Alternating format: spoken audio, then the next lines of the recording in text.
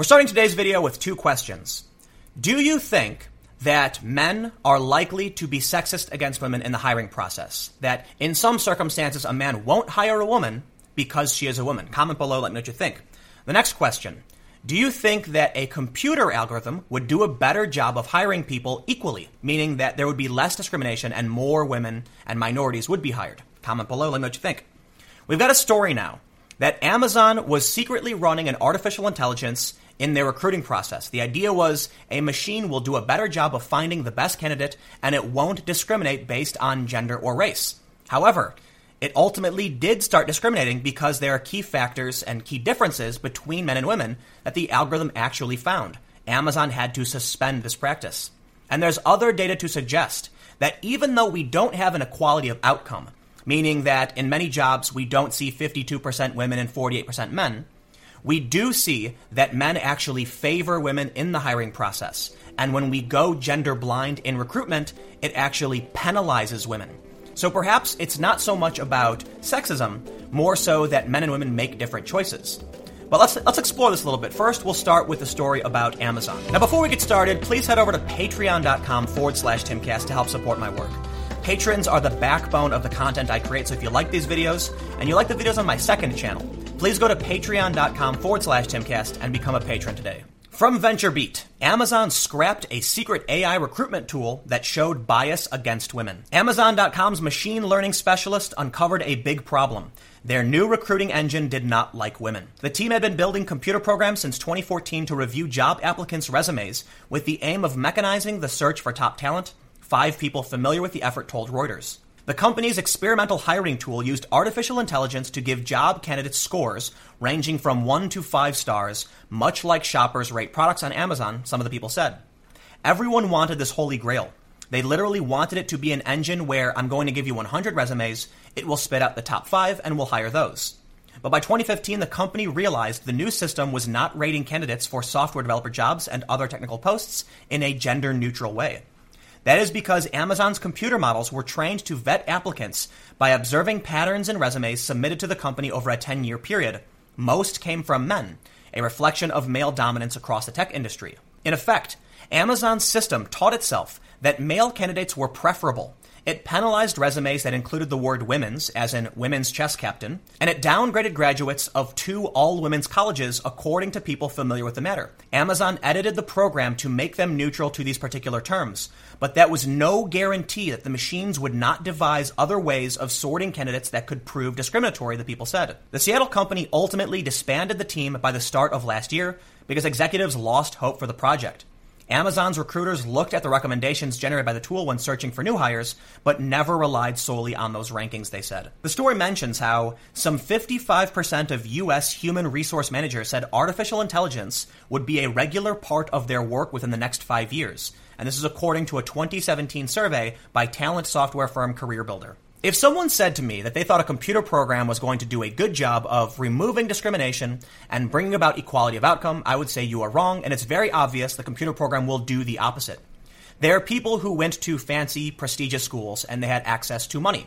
Somebody who goes to Harvard, for instance, is probably more likely to have money in their family, which means they're more likely to have extracurricular activities, which means they're more likely to have accolades, and the resume is going to look better.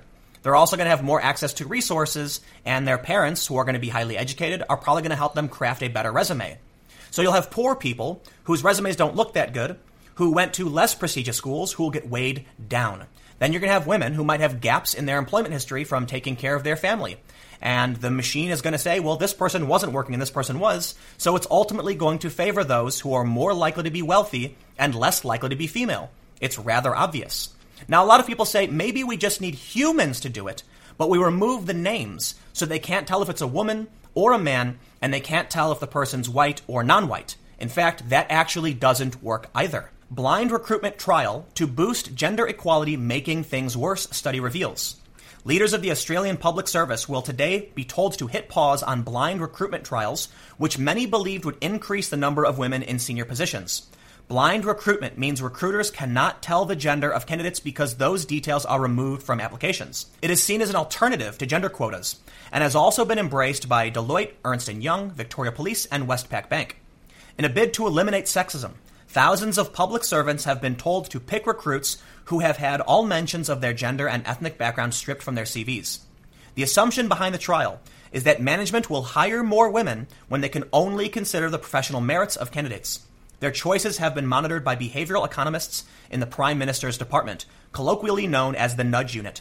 Professor Michael Hiscox, a Harvard academic who oversaw the trial, said he was shocked by the results and has urged caution. We anticipated this would have a positive impact on diversity, making it more likely that female candidates and those from ethnic minorities are selected for the shortlist. We found the opposite, that de-identifying candidates reduced the likelihood of women being selected for the shortlist. The trial found assigning a male name to a candidate made them 3.2% less likely to get a job interview. Adding a woman's name to a CV made the candidate 2.9% more likely to get a foot in the door.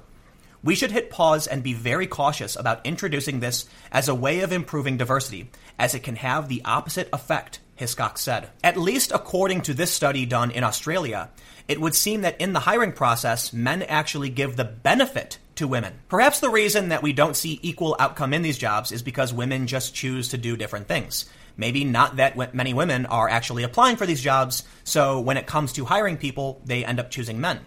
When they would put a woman's name on a resume, they were more likely to get an interview, and that means the recruiters gave the benefit to women even if they were less qualified, and men were penalized even if they were equally qualified.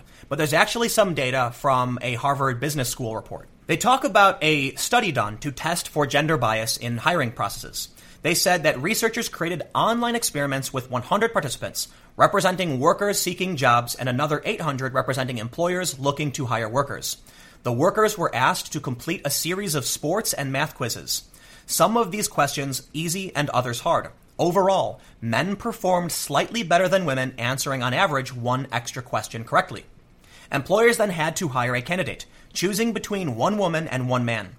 Each candidate's score results on the easy questions were made available to the hiring official, but employers were not provided workers' scores on the difficult questions. Yet they were additionally told they would receive compensation if their hire did well on the hard quiz. When told that men did slightly better on average than women on sports or math tasks, employers were much less likely to hire a female worker than a male worker, even when two individual workers had identical easy quiz grades. The researchers then took gender out of the hiring decision. Workers were simply identified to potential employers as either born in an even month or an odd month. In reality, but unknown to the employers, the researchers labeled all women candidates as odd month and all men as even month. Using test results as their guide, employees still steer cleared of the odd month or female workers, choosing them only 37% of the time. When identified as women, they were chosen 43% of the time. Just like the woman was hired less often, the odd month worker was hired less often too, Kaufman says. That tells us the discrimination isn't based on a prejudice against women. So it's not that people in the setting don't like hiring women. Instead, employees are drawing on the information about average performance and are not hiring members of lower performing groups. The important point here is that just like in the study done in Australia, when female workers were not identified, they were chosen 37% of the time. But when they were identified as women, they were chosen 43% of the time. And this is just two studies that I found. It's not necessarily indicative of the entire world and whether or not all companies operate in the same way, but it's an interesting find that at least in these reports, in these studies, when identified as a woman, they actually received an advantage. Gender-blind hiring actually had the opposite effect. Personally, I don't know if we'll ever have equality of outcome because some jobs just require certain kinds of people. We're not surprised when the NBA is dominated by people who are over 6 feet tall. Firefighters are more likely to be men because you need to be able to lift a certain weight to be firefighters. It's just the way it is. It's strange to me then that we can recognize certain jobs require certain types of people. Yet when it comes to issues like STEM, we think we will find equality of outcome. It's just not working. The computers aren't solving the problem, and neither is gender-blind hiring processes. All it's doing is actually making things worse. In fact, the only thing that's actually helping bring about equality of outcome is the fact that individuals of certain ideologies are actively trying to end it. When it comes to a process like being gender-blind, for natural reasons, people are going to choose those who tend to be wealthier or men. And computers are going to do the same thing, but probably much, much faster. So if you are somebody who believes we should have an equality of outcome, the only thing you can do is advocate for ideology to prevail. But when it comes to trying to find the most efficient person for the job, it's always going to be biased, and it's probably going to be sexist, for the simple reason that in the long run, women tend to take off more time for work because if they want to raise families, that will weigh against them. If we use a computer algorithm, it will probably look at women who took time off and put them in the same category as women who didn't and still weigh down other women. Now, it's possible the algorithms can be programmed to overlook this, but even when Amazon tried to remove gendered language from how the algorithm worked, it found other ways to be biased against women, and it just didn't work. And then, as we saw from the other bits of data, it looks like when recruiters are presented with the name of a woman on a resume, they give them a benefit. They actually are more likely to give them an interview. So it just really seems like ideology is the driving force between all of this. Equality of opportunity might not be enough necessarily, but equality of outcome doesn't seem to work. So I can't say I know what the solution is. I can just say that it's really interesting that Amazon had to abandon a computer algorithm-based hiring process because the computer algorithm was biased against women. For whatever reason, when it came down to the nitty-gritty, the computer chose men. But let me know what you think in the comments below. We'll keep the conversation going. You can follow me on Twitter at Timcast. Stay tuned. New videos every day at 4 p.m. and more videos coming up on my second channel, youtube.com/TimcastNews, starting at 6 p.m. Thanks for hanging out, and I'll see you all next time.